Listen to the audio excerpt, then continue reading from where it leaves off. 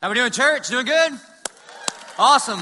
You look great. You look great. Hey, grab your Bibles if you got them. If you don't, there should be one in the seat back in front of you. If you don't own a Bible, you can grab that one and take it home, or you could be in 2014 and just download one for free also on your phone, whatever you want. Grab those. You're going to be in Genesis chapter 45. But this is the seventh and final week of this series that we've been in called Sovereign Legacy. And I really got to give it to our creative team. They came up with the name of it. I didn't. And I love the name because it's been what we've been talking about. That God is sovereign and what you do matters. And it can kind of feel like a bit of an oxymoron, right? Like if God is almighty and is sovereign, does it really matter what I do? Yes and amen. And if God does give me the ability to choose and make decisions, then is he really in charge? Yes, he is. That God is sovereign. Nothing's over his head. Nothing's out of his control. That it might look like things are out of control, but he's still in control. He's never been surprised. Some of you, you're surprised that you're here this morning. He's not. He knew you were going to be here with your headache, gave you the God's common grace of Advil, and here you are, right? You're here this morning. He knew. He is in charge. And what you do matters. Your life matters. And the kids that we just saw in that video and the kids that we just dedicated and the families that we just dedicated, the way we live our lives is going to affect and impact not just us, but it's going to impact the generations to come. And so God is sovereign and your life matters. And there was a beautiful picture of that yesterday in our city at Everbank Field in the McKenzie Run. How many of you went to the McKenzie Run? Yay! Looked like most of you. There's a lot of us there. It was pretty cool. And it was, it's how we celebrated 11/22 Day this year. It was great.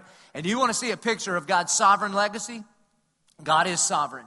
The God is in control, even when things look like they are out of control. And there were times where I thought things seemed to me to be out of control, but yet God was never surprised. He was in charge. And your life matters. Who would have thought the life and legacy of one 15-year-old girl would impact not just our city and our church and our community and our faith family, but all the way to Africa, to Uganda, to Akoa and orphanages there. And so it was a beautiful picture of sovereign legacy. And so what we're going to talk about today, just in time for Thanksgiving, as we continue studying Joseph, who we talked a lot about last week, we're going to talk about how to forgive family members, all right? And so, you should be ready for Thanksgiving Day. That's what I'm trying to do here. And I just praise God that he lined it up so it works out. I wish I was smart enough to line it up this way, just the way it worked out. And let me warn you, okay, we're going to talk about how to forgive family members. Because there's no pain like family pain, is there? I mean, it's one thing if somebody sins against you, like at the mall, you think, well, that guy's an idiot, and if he knew how awesome I was, he'd be good to me. But when your family hurts you, when somebody that's supposed to take care of you hurts you, when the people that share your DNA and your blood and they share your last name and they hurt you, there is no pain like family pain. Now, let me give you this big warning. You're going to be tempted to sit here this morning and think, man, this is good. I wish my mother-in-law was here. Okay, I am not talking about her, all right? I am not talking about the person sitting on your left and right.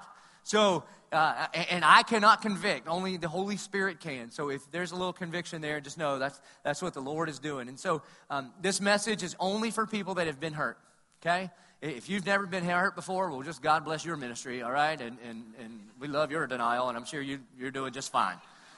All right? Come back next week. We're talking about Christmas. It'll be awesome. But for everybody in this room that's ever been let down or hurt, injured, whether intentionally or unintentionally. Because you ever notice this? That intention, it does not affect your pain at all. If I run over you in my car on purpose or I accidentally back over your head, it hurts the same. And some of you have been intentionally injured and some of you unintentionally injured. But the truth is that most of us in the room have been hurt. And a lot of us in this place have been hurt by family. And so if you showed up this morning looking for like a happy, joy kind of message, then you get ready for a gut punch because it's what it's going to be. And so what we got to do is we're going to pick up with Joseph where we left off last week. But just in case you weren't here, or maybe you forgot, let me tell you who Joseph is. So Joseph's got a dad named Jacob. He's one of 12 brothers, all right? And so he's the favorite of his dad, Jacob.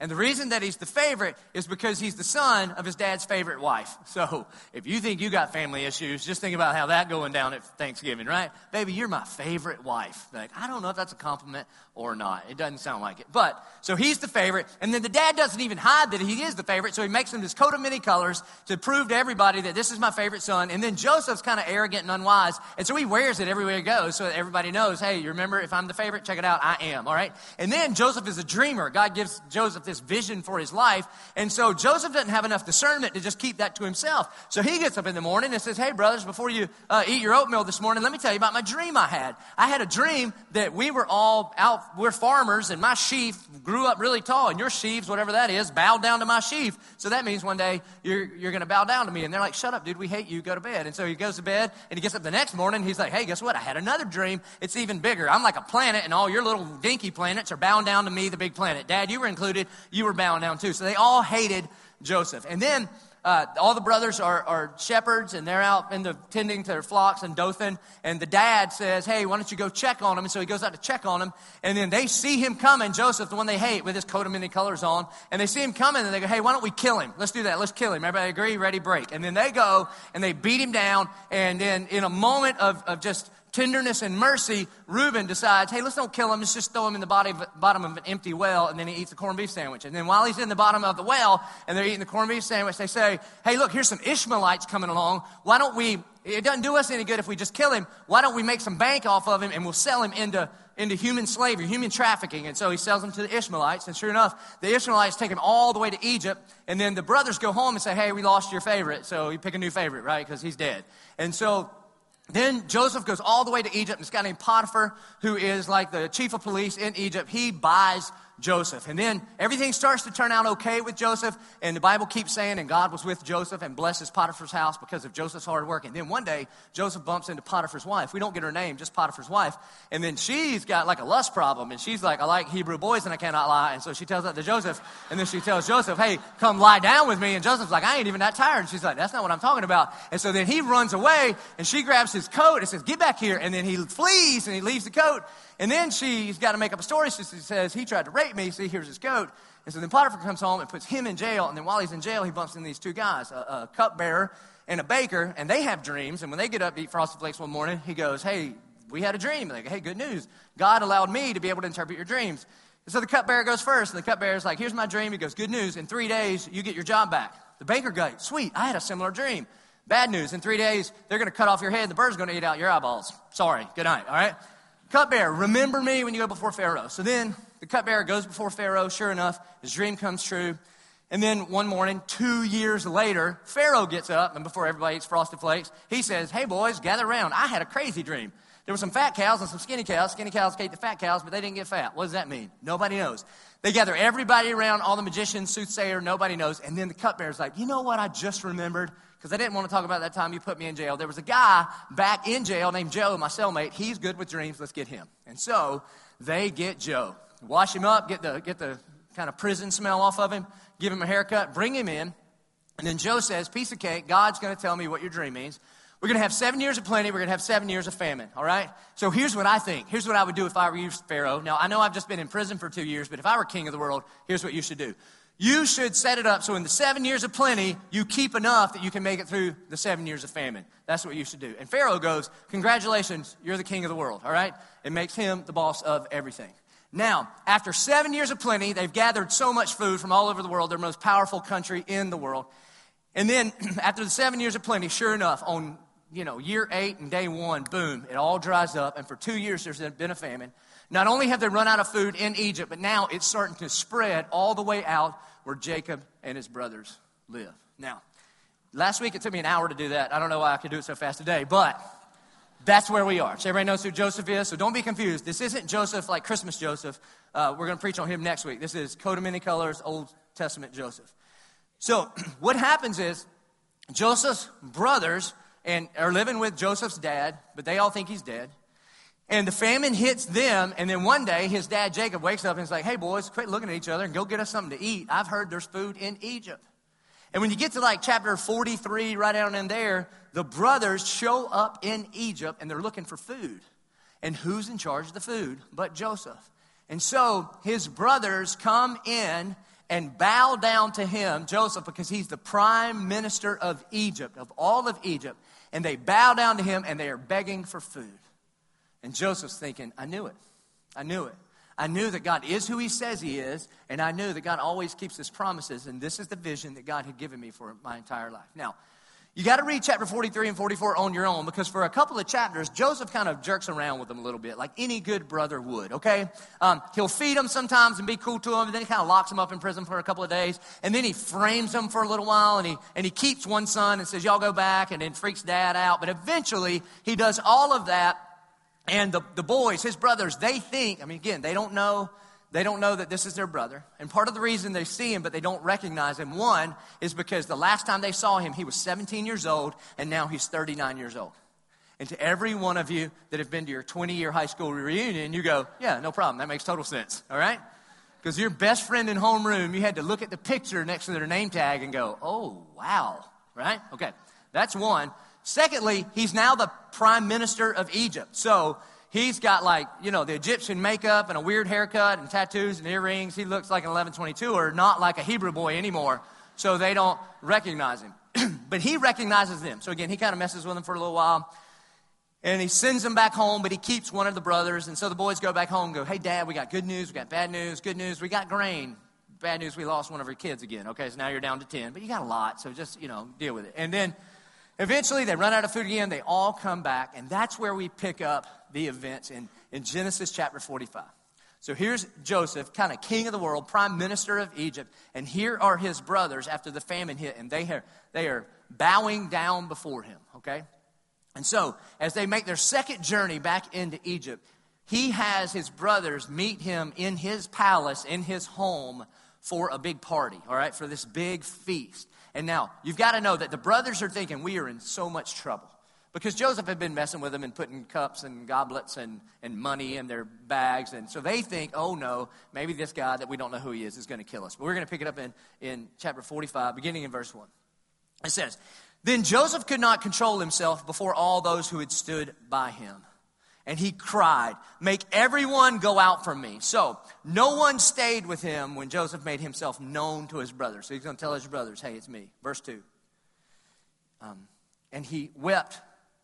He wept aloud so that the Egyptians heard it and the household of Pharaoh heard it. And Joseph said to his brothers, I am Joseph. Is my father still alive? And in that moment, those brothers thought, oh, no. Right?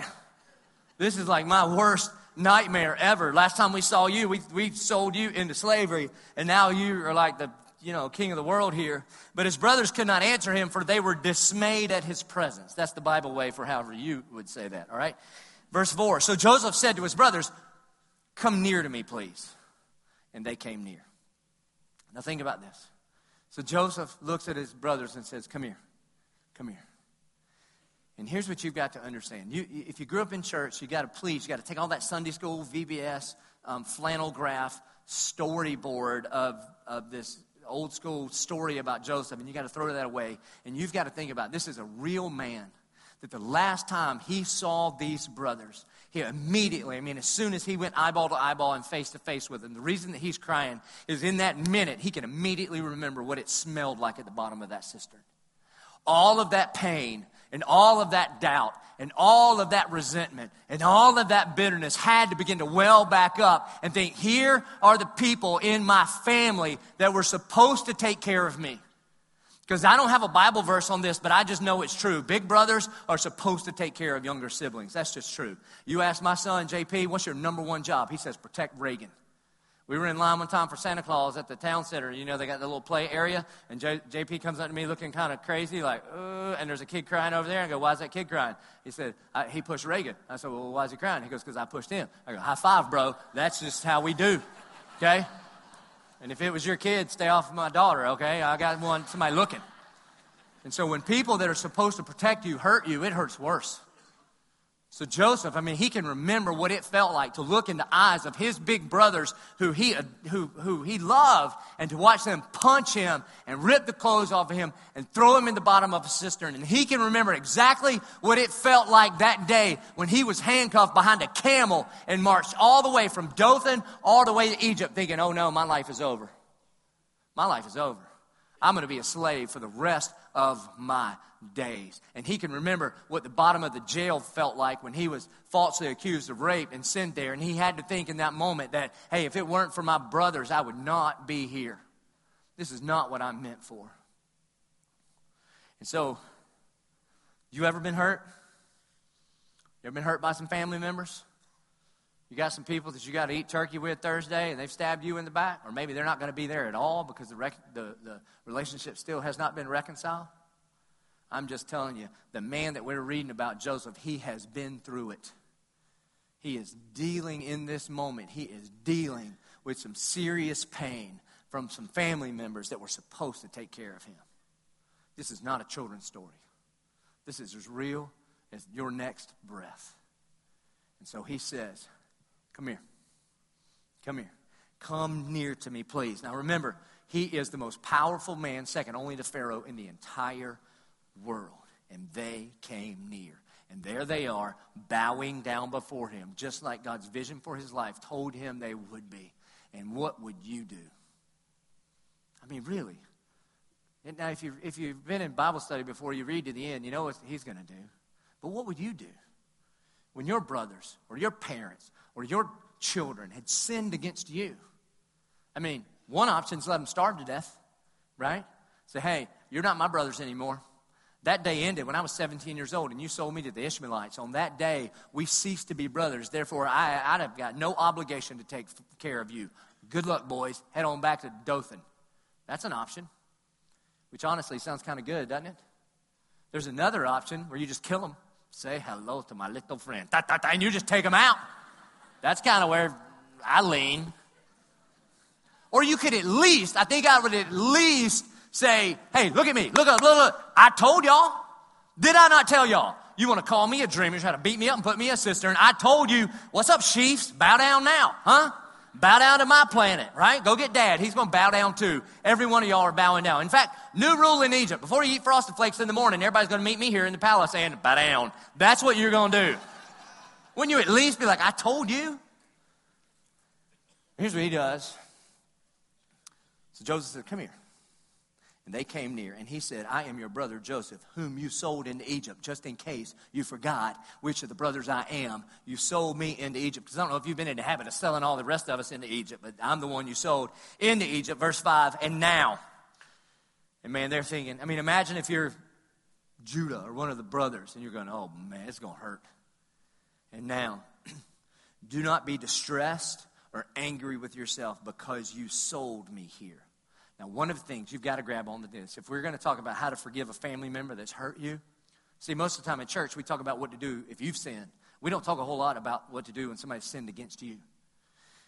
But one of the things you've got to grab onto here is that if you're going to forgive somebody, you've got to actually face the sin that they have committed against you.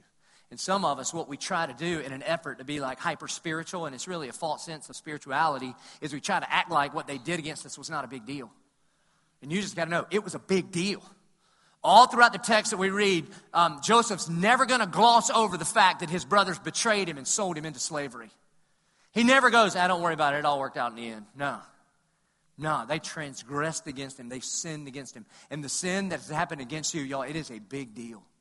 It's not something to be overlooked. And some of the reasons that you have not forgiven the people that have sinned against you because you've tried to ignore it as if it didn't actually happen. And here's the craziness. Here's the twist of the enemy. You think you're doing a good job of ignoring it, and you think it's not affecting you. And you're the only one that thinks that. You're the only one close to you that thinks you're doing a good job of it not affecting you. And to everybody close to you, you look ridiculous.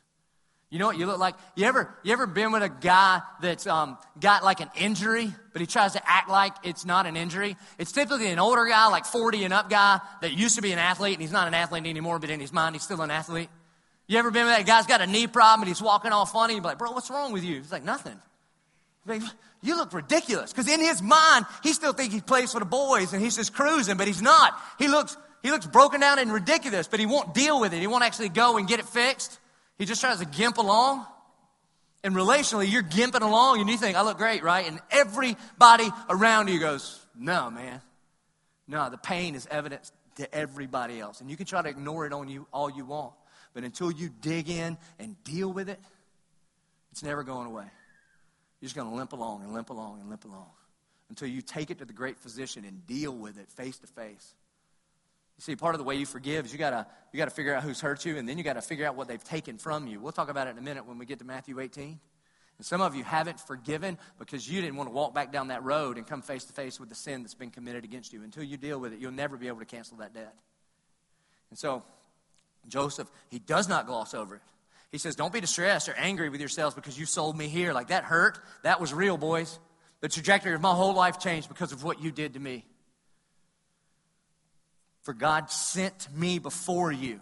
This is big. For God sent me before you to preserve life. For the famine has been in the land these 2 years, and there are yet 5 years in which there will be neither plowing nor harvest. Verse 7, and God sent me before you to preserve for you a remnant on earth. You see, Joseph understands that God did this. Until you come to the place where you can understand that, I don't know if I don't think God is trying to hurt you, but you've got to understand He allows it. You've got to understand He allows it. And here's what Joseph's saying. That Joseph sent me here for you. That what you were trying to do to me was evil, and what Almighty Sovereign God was doing is He was using your evil acts against me to save you. What if? What if God allowed you to go through the family pain that you're going through right now so that you could forgive the person in your family that hurt you so that they could, for the first time, actually see and experience the forgiveness of the gospel? Guess what? In God's economy, He would say, it's worth it.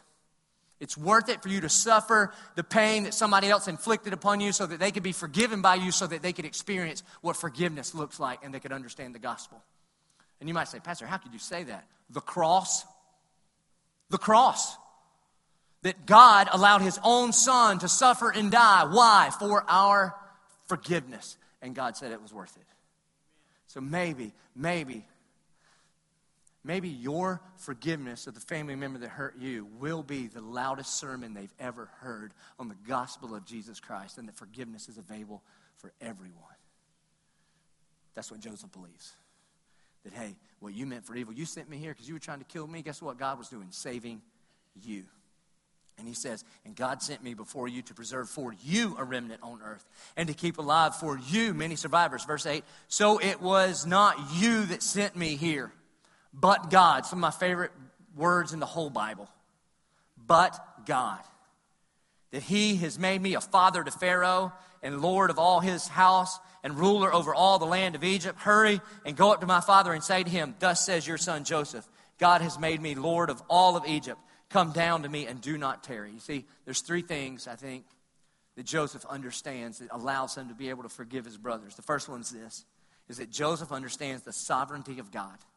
That Joseph understands that God is in control and He was never out of control, even though Joseph felt like He was probably out of control.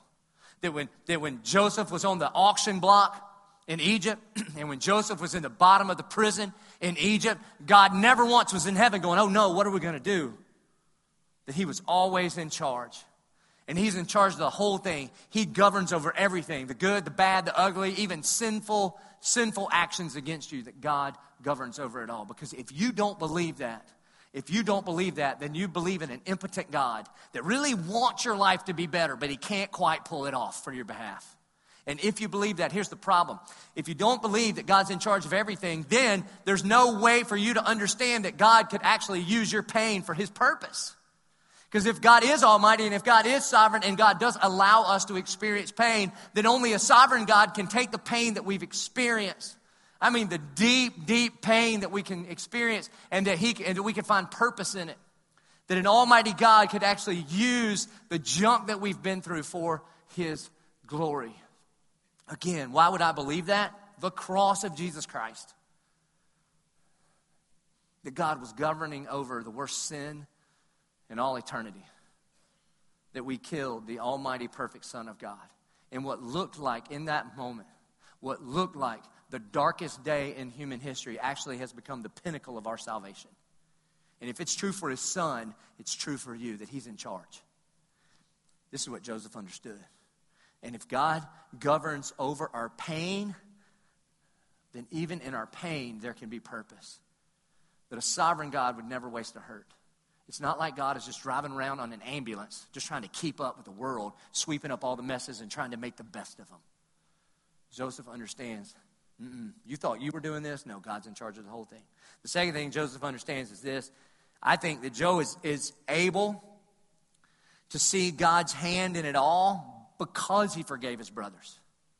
I don't think Joseph could walk in the victory that he's walking in if he spends his whole life choosing to be a victim.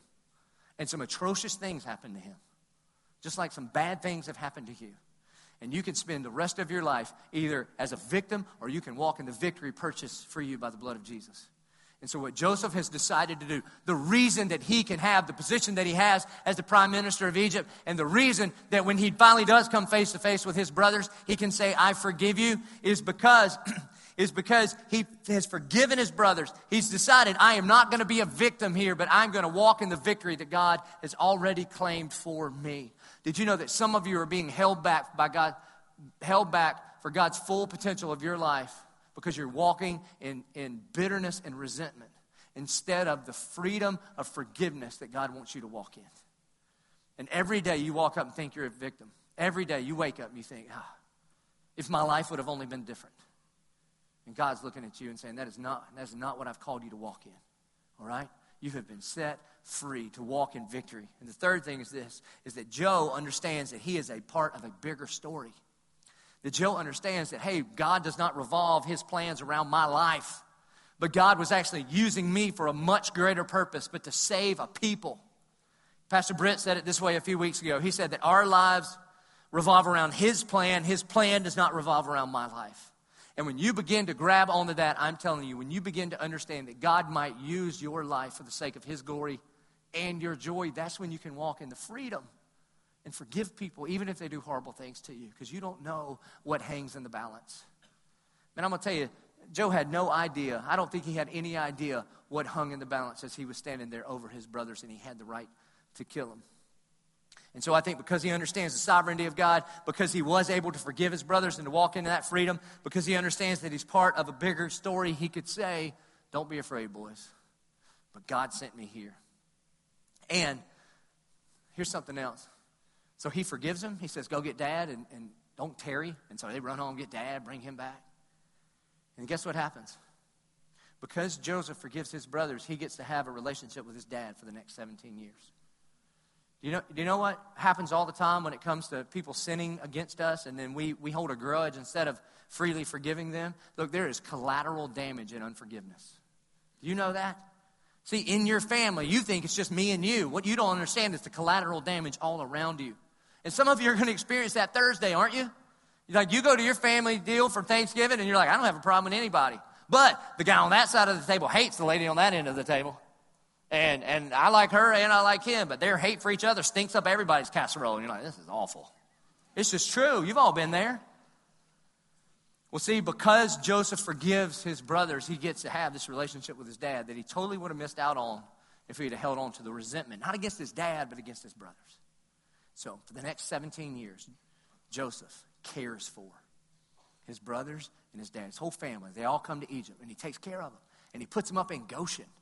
And you all know Goshen's like the place to live. I mean, it's gated communities and country club. And if you got sheep, you want to live in Goshen, all right? And he puts them up in Goshen, and everything's awesome. And then you go all the way to chapter 50, and by this point, Joseph gets married and has some kids. Life is good, and then his dad Jacob gets sick and dies. And then Joseph goes and he buries his dad. And then you know what? All the other brothers think, uh-oh. Maybe our brother Joseph was being cool to us just because he loved Dad. But now he doesn't have a real reason to continue to be cool with us. And maybe now he's going to get back at us for what we did to him back when he was 17 years old. So if you pick it up in Genesis chapter 50, verse 14, it says, after he had buried his father, Joseph returned to Egypt with his brothers and all who had gone up with him to bury his father. 15. When Joseph's brothers saw that their father was dead, they said, it may be that Joseph will hate us and pay us back for all the evil that we did to him. You see, that's what unforgiveness is right there. Unforgiveness is you owe me and I'm going to pay you back. See, we're going to find out in Matthew chapter 18 that when Jesus teaches about forgiveness, he doesn't talk about feelings.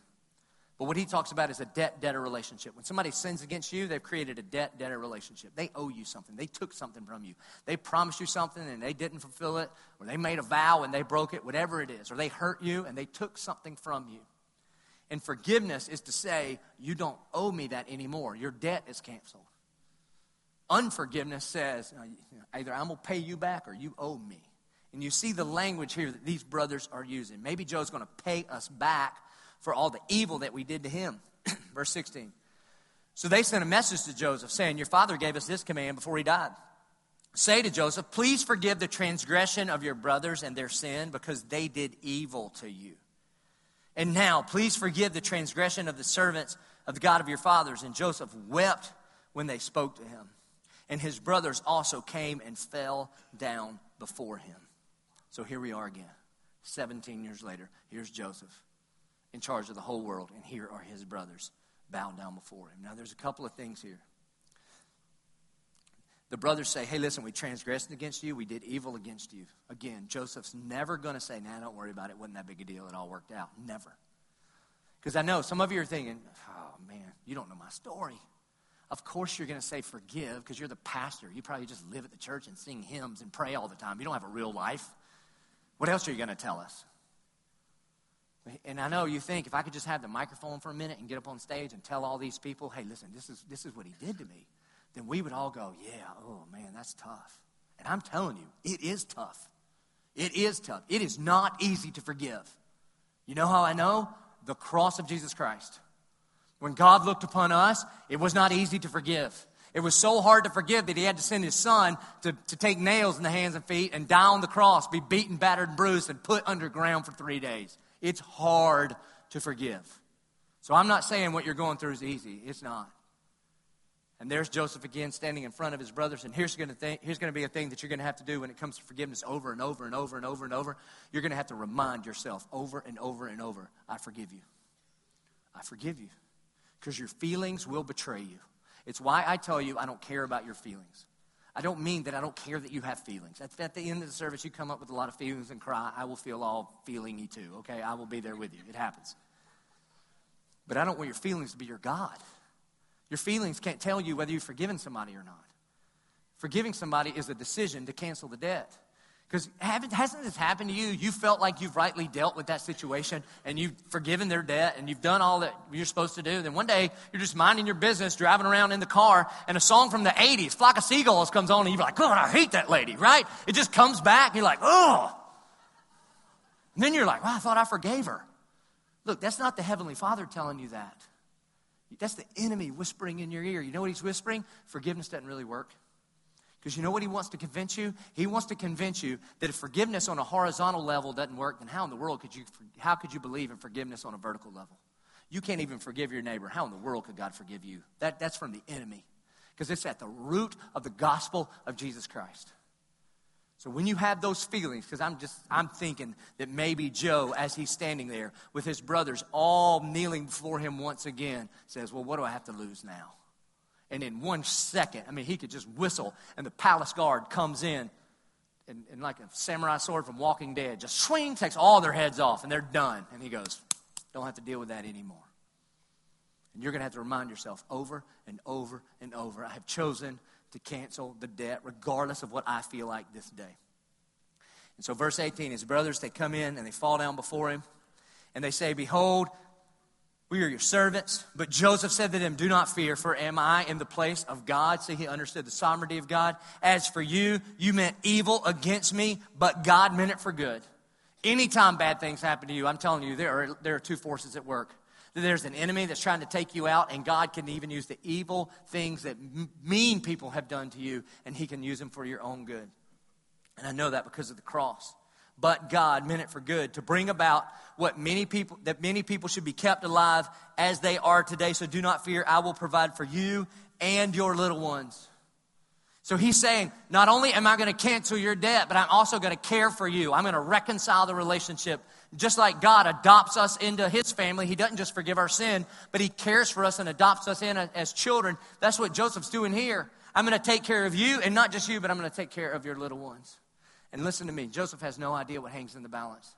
There's no way he can understand that because of this decision to forgive his brothers are going to become the 12 tribes that become a slave nation in Egypt. Then Moses is going to show up, get those people out, take them almost to the promised land. Joshua's going to take them into the promised land. Those people that come from these brothers are going to become the nation of Israel. And out of the nation of Israel is going to come one Messiah, one Savior. His name is Jesus. He's going to die on the cross for your sins and mine. He's going to resurrect on the third day. And then he's going to say, go and make disciples. And he's going to start this movement called the church. And the reason that we gather here this morning can be traced all the way back to Joseph making this decision right here. Do you think there's a legacy? The decisions that we make echo all throughout eternity. It matters. It matters. And then this is really, I wish it had just stopped right there. I felt better. But then the Bible's got to just get all medley in your life. Ready? Thus he comforted them and spoke kindly to them. Guess what? Man, your mouth will betray you, won't it? I mean, you tell everybody, no, I forgave him. But he did awful things to you. I know, but I forgave him. And you want to know if you really forgave him? Watch the way you talk about him. Watch the way you talk about him. So for the rest of the days, Joseph speaks kindly to them. You know what Jesus said about your mouth? He said, you don't have a mouth problem, you got a heart problem. Jesus said, for out of the overflow of the heart, the mouth speaks. You know what that means? Nothing slips. Nothing slips. It just reveals what's actually in here. It's just true. And so some of you are like, yeah, I forgave her, but she ain't coming to my house for Thanksgiving. Or I forgave him and watch me unfriend him from Facebook. Ha-ha, take that, right? You know what that means? I mean, something's going on in here. Like, if I were to take this water bottle and shake it up, guess what comes out? It's not a trick question, people, all right? Some of you are like, Jesus? I think it's Jesus. I want to say water, but we talk about Jesus a lot. I'm going with Jesus, all right? No, it's water. You know why? Because there's water in here. So whatever's in here is going to come out when you shake it up. If I shake you, guess what comes out? What's in here? And so if I shake you and there's unforgiveness in there, it comes out of your mouth. It will betray you. Betray you. Now, of course, so here's what you're supposed to do. Forgive. Now, here's the pushback. I get it. I understand. I know some of you are thinking, well, okay, I can't. I mean, I know Joseph did, all right? But I'm not the man Joseph is, okay? They're not writing Bible stories about my faith, I promise. I'm kind of shocked to be here this morning. So I don't think I can do what this man did. And what I've got to get you to understand is Joseph was a man just like you. Joseph was a human being just like you. He's not better than you. He didn't have just superpower of forgiveness, big F on his chest with a cape in the wind. I forgive you. No. Man, he's struggling just like the rest of it. So how in the world was Joseph able to forgive people that have done some awful things to him? And again, I know some awful things may have happened to you. But being beaten and sold into slavery by your brothers, that's up there. And yet he can stand before them and cancel the debt. So one of the things I've really liked about this series, I don't know if you've been paying attention, but we've been in the book of Genesis since Labor Day.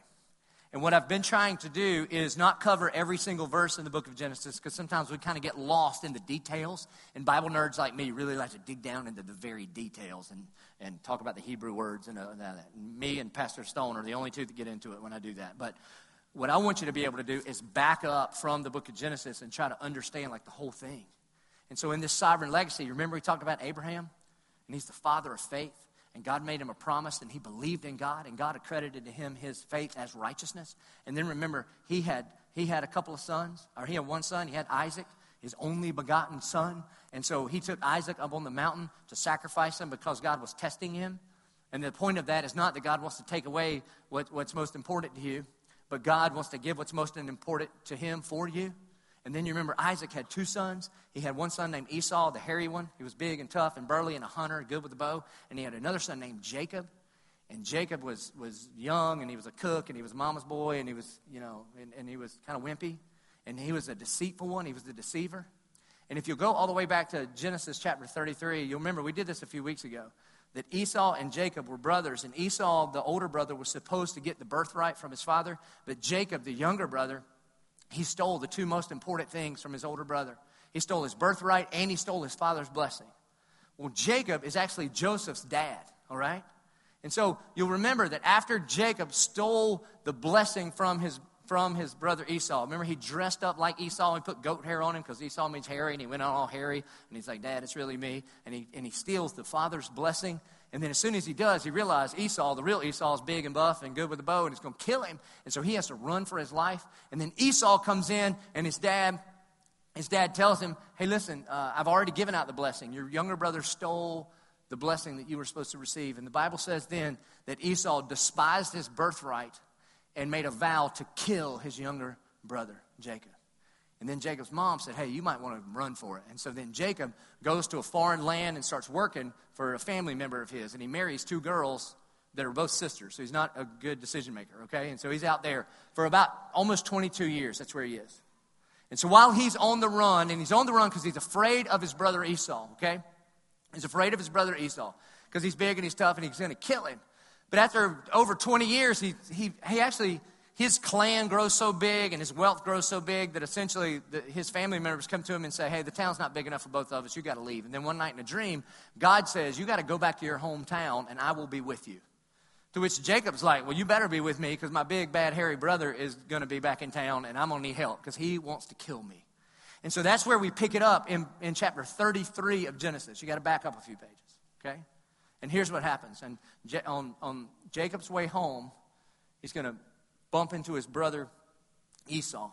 And because he knew he was going to bump into him, he thought, all right, what I'll try to do is I'll try to buy his forgiveness. So he gets this payment ready because he knows that he's taken from him, he's stolen from him. And so he's going to try to buy his brother's forgiveness. And he thinks his brother's probably going to kill him. But just in case, he's going to try to pay him back for some of the stuff that he took from him. So you pick it up in Genesis 33, verse 1. Check this out. And Jacob, this is on his way back home, and Jacob lifted up his eyes and he looked, and behold, Esau was coming. Now, if this is a movie, this is where the music changes. Dun, dun, dun, right? And 400 men with him. Now, this isn't like a bachelor party, okay? These are like trained. This is a small army that Esau has. So here comes Jacob, and up on the mountain is big old Esau, just hairy and buff and good with a bow, and 400 men on horses with swords. And so, here's what Jacob did. Jacob divides up his children among Leah, that's his first wife, and Rachel, that's his favorite wife, and the 2 female servants. He was sleeping with them too. Okay, so you imagine that little road trip was a delight. I mean, you think your Thanksgiving's weird. Think about theirs, okay? It was like, I ain't sitting with her. So he divides up the children between their mamas. Verse 2, and he put the servants with their children in front, and then Leah with her children, and Rachel and, what's that name? Joseph. That's the dude we're talking about. Got it? But this is all the way back in chapter 33. Little Joseph. This is not when he's grown and he's 17. This is when he's a little boy. And I don't know exactly how old he is. I'm sure some of you can figure out. Pastor Rhinestone probably knows, but I don't. So I'm just going to call him 9 because my son turned 9 today, so I'm going with 9, okay? And so imagine what little Joseph, 9-year-old Joseph's thinking. He's in this caravan with his family. And he's walking along, and then he hears somebody say, oh, no, there's Uncle Esau. And little Joseph, at 9 years old, goes, I've heard stories about Uncle Esau. Isn't that the big, hairy, tough one that's good with the bow? Uh-huh. Didn't Dad steal from him his birthright and the father's blessing? He did. And haven't I heard that Uncle Esau, if you ever saw our dad, he was going to kill him? Yep, that's the same one. And you got to think that little Joseph in that moment is going, what are all those men doing? 400 men with him. This ain't going to be good, Joseph. And he sees that. And he sees his uncle Esau. And Joseph is the only kid. There's 12 of them. He's the only kid listed by name. And so it goes on to say, verse 3, and he himself, that's Jacob, the dad, he himself went on before them, bowing himself to the ground 7 times until he came near to his brother. And there's Esau standing over Jacob, the deceitful one who had stolen his birthright and the father's blessing. And then next to Jacob is all of his family. And the only one mentioned by name is Joseph. He's there too. And imagine what Joseph's thinking. Joseph's thinking as a 9-year-old little boy, oh no. Oh no. I think we're about to die. Oh no. Unless my uncle, for whatever reasons, decides to be gracious and merciful, we're dead. Because if he decides to be just and right, which he is, then we got no chance. I mean, because the worst part is, I think my dad was wrong. I think my dad actually did something to deserve whatever Uncle Esau wants to lay out on him. Oh no, this is the way this thing is going down. And he's not going to take care of us. Once he wipes out Daddy, he's taking out all the rest of us. And then look at verse 4. But Esau ran to meet Jacob, that's his brother, ran to meet him and embraced him and fell on his neck and kissed him, and they wept. And when Esau lifted up his eyes and he saw the women and the children, and he said, who are these with you? And Jacob said, the children whom God has graciously given your servant.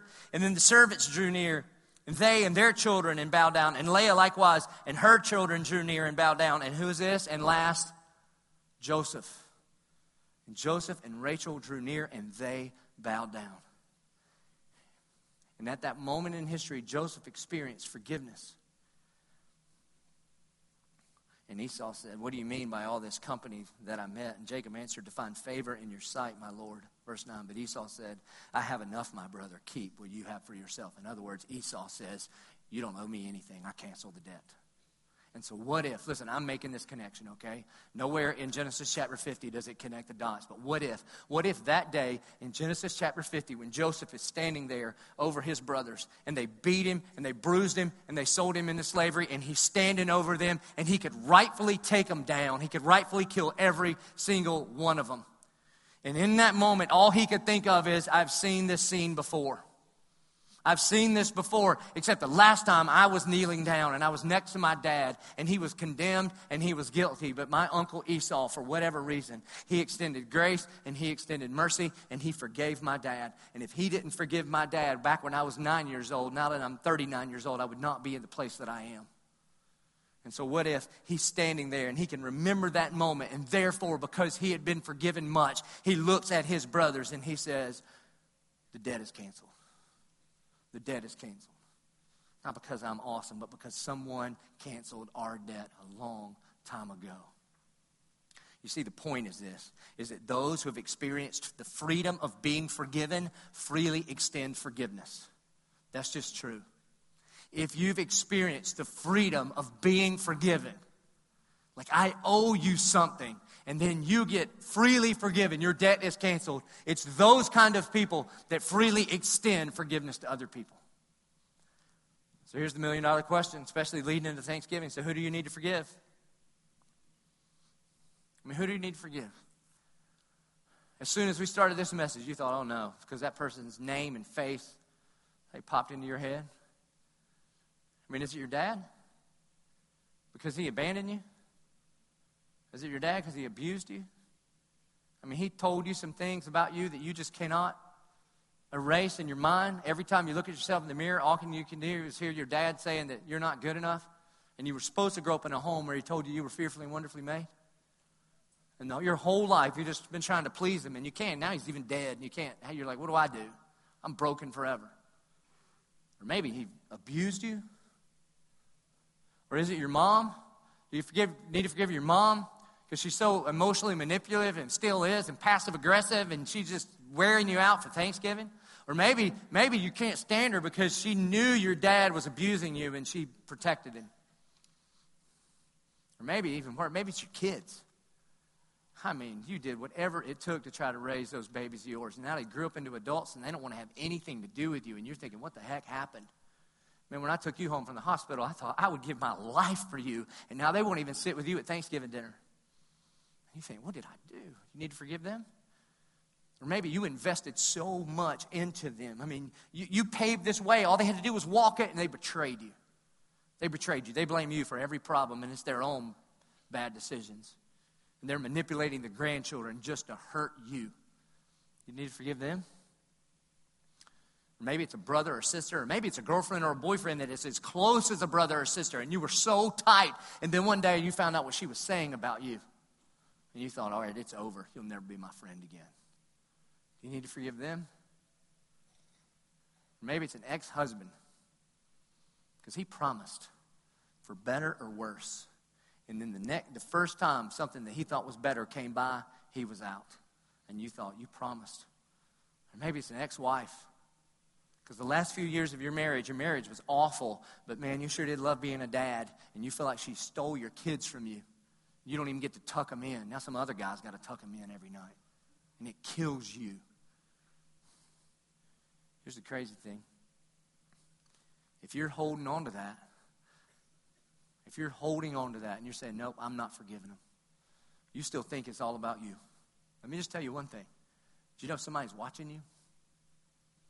Do you know somebody's watching you? Do you know if you got kids, they are watching how you treat other people, just like Joseph was watching what his uncle Esau did? Do you get that? Do you realize that your grandchildren will be affected by the way you forgive or withhold forgiveness, by the way your children raise their children? That it's a sovereign legacy. Because here's the truth. I mean, this is just true. That forgiven people forgive people. That's right. That forgiven people forgive people. And I'm not saying that it wasn't awful. There's some awful things that have happened to you. Yeah, it was sinful. It was so bad that Jesus had to die on the cross to forgive those people. I get it. But you get to decide what kind of legacy you leave. Did you know, based on what you do with forgiveness, whether you extend it or withhold it, you will either leave a legacy of mercy and grace or forgiveness, or you will leave a legacy of unforgiveness and bitterness and resentment. It's up to you. And again, I'm not saying it's easy. No, the cross was not easy. But the truth is forgiven people forgive people. Another way to say it is this: if you ain't giving it, maybe you ain't got it. And I know that's bad English, but that's good theology. You get it? That if you've stood at the cross of Jesus and received the gift of forgiveness from him, then you forgive other people. Why? Because they deserve it? No, because I didn't deserve to be saved either, forgiven. Well, don't they have to ask for it? Did you come to God asking first, or did he first love us by sending his son to die on the cross? You see? Do you know that if you're a Christian, if you're not a Christian, I got really bad news. I don't know how you forgive. I really don't. I think it'll be better for you. Good luck. Sorry, I could come back next week. It'll be about Christmas. It'll be awesome, okay? But this week, if you don't first surrender your life to the Lordship of Christ and receive the eternal forgiveness for all the sin that we've done against God, I don't know how you forgive the horizontal sin of the people against you. But when you experience that forgiveness, you've got to know this: that no matter how bad it was, no matter how bad the words are, the abuse was, the molestation was, no matter how bad it was horizontally, it pales in comparison to all of our sin heaped upon the shoulders of Jesus Christ. And every single one of us that call ourselves Christian, if you've surrendered your life to the Lordship of Christ, guess what happened? There was a day like the brothers of Joseph, and there was a day like Joseph when he bowed down before Esau. There was a day when you and I bowed before the almighty King of Kings, the sovereign King of the universe. And we were in glad rebellion against him. We were king of our own life. We committed treason against the King of the universe. We had spit in the face of an almighty God. And he looked at me and he looked at you and he said, you don't owe me anything. I'll pay your debt. And he sent Jesus Christ to the cross. And the first thing Jesus says is, Father, forgive them, for they know not what they do. And the last thing he says is, it is finished. You know what's finished? Our debt payment. Done. And if you've received that, then you freely give that. See, Peter in the New Testament, Matthew 18, Peter comes to Jesus and he's like, hey, Jesus, how many times I got to forgive people? I mean, like a bunch, 7. And then Jesus, in classic Jesus, he's like, all right, let me tell you a story. And Peter's like, I don't want a story, I want a number. That's why I told you how many, and the answer should be a number. Is it 7 or 77 or 490? What is it? And Jesus says, well, let me tell you a story. It's like this. There was this guy, it's called the parable of the unmerciful servant. There was this guy, and he owed his master $3 trillion. And the master forgave this servant $3 trillion. Because the servant's like, hey, I can't pay it off. Please be merciful. And he's like, okay, in my mercy, I forgive you of it all. Cancel your debt. And then that unmerciful servant goes out to the street, and he bumps into this guy that owes him $12,000. And the guy that owes him $12,000 says the same thing that he said to the master. He says, hey, I can't pay you back, but please be merciful and forgive me. And that unmerciful servant looks at him and says, no way, and chokes him out, and then says, you're going to prison until you pay it back. And everybody else watching is astounded and said, how in the world could you do that? The master just forgave you of everything, and you can't forgive him of just a little bit? I don't think you understand what forgiveness is. And then here's how Jesus wraps it up in Matthew 18, 33 and 35. He said, and should not you have had mercy on your fellow servant as I had mercy on you? And in anger, his master delivered him to the jailers until he should pay all his debt. And that's the end of the parable. And then Jesus gives the action step in 35. He says, so also, this is a scary verse, so also my Father, my heavenly Father will do to every one of you if you do not forgive your brother from your heart. And what Jesus is not saying is, if you forgive people, then you earn forgiveness. That's not what he's saying. But he's saying, if you have been forgiven by the death and resurrection of Jesus, then you offer forgiveness because you have been forgiven. So forgiving people, forgive people. Not because it's easy. The cross wasn't easy. Not because they asked for it. We didn't come seeking after God. He came seeking after us. Not because they deserve it, because we didn't deserve it. But just like Joseph, when he's standing over his brothers, I think he's thinking, thank God for Uncle Esau and the forgiveness that he doled out on my dad so that I could stand here today. And because I've seen that sovereign legacy, boys, you are forgiven. So who do you need to forgive? I am not saying it's easy. I am not saying it's easy. I'm just saying if you're a Christian, if you surrendered your life to the Lordship of Christ, forgiving people, forgive people. And so what you do is you identify who hurt you. You face the pain. You make a debt ledger. You write down, here's what they took from me. They promised this, they didn't come through. They hurt me here. And then you have a debt ledger in your hand. This is what they owe you.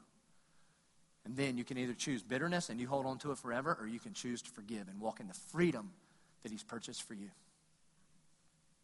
I hope by the power of the Holy Spirit this week, you'll do that. Would you please stand and pray with me?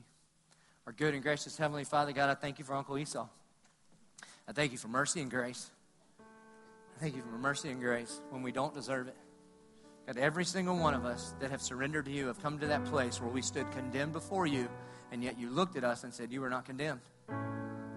And God, that you are just, that all sin must be paid for, but you're also the justifier, and you paid for it. Lord, I thank you for the but God verses. But God, rich in mercy, paid for our sin. Lord, I pray that by the power of the Holy Spirit, by the blood of Jesus Christ, by the love of the Heavenly Father, we would be so moved by the message of the gospel that we would walk out of this place and forgiven people would forgive people. But God, we cannot do it on our own. Because, Lord, there has been some serious hurt. God, there has been abuse and rape and molestation and words that have just torn down. God, there has been adultery and cheating and lies and punches and slander that hurt so bad. So, God, we're not praying for easy. Lord, you never said being a Christian was easy. But, Lord, we pray we would just be so full of the Spirit of your Son who said, Father, forgive them, for they know not what they do, who said, it is finished. And because he paid the full price, God, we can offer forgiveness because we've been forgiven. Holy Spirit, I pray that people would be brave enough to do work in here this morning. They would do the grace-driven work that you've called us to do in forgiving one another. I pray it in Jesus' name. Amen. Hey, let me warn you. There's some of you right now, and you're just all stirred up. And you're thinking, if I don't get to my car in 30 seconds, my head's going to blow up. Okay, listen. Do not run east. You run west. Okay? Do not run to the parking lot on the last song. If the Holy Spirit is stirring in you and convicting you, I can't convict anybody. Then you run down here to the altar because you're going to need his help this week. You're going to need his help as you respond to the gospel by forgiving people because you have been forgiven. So let us respond.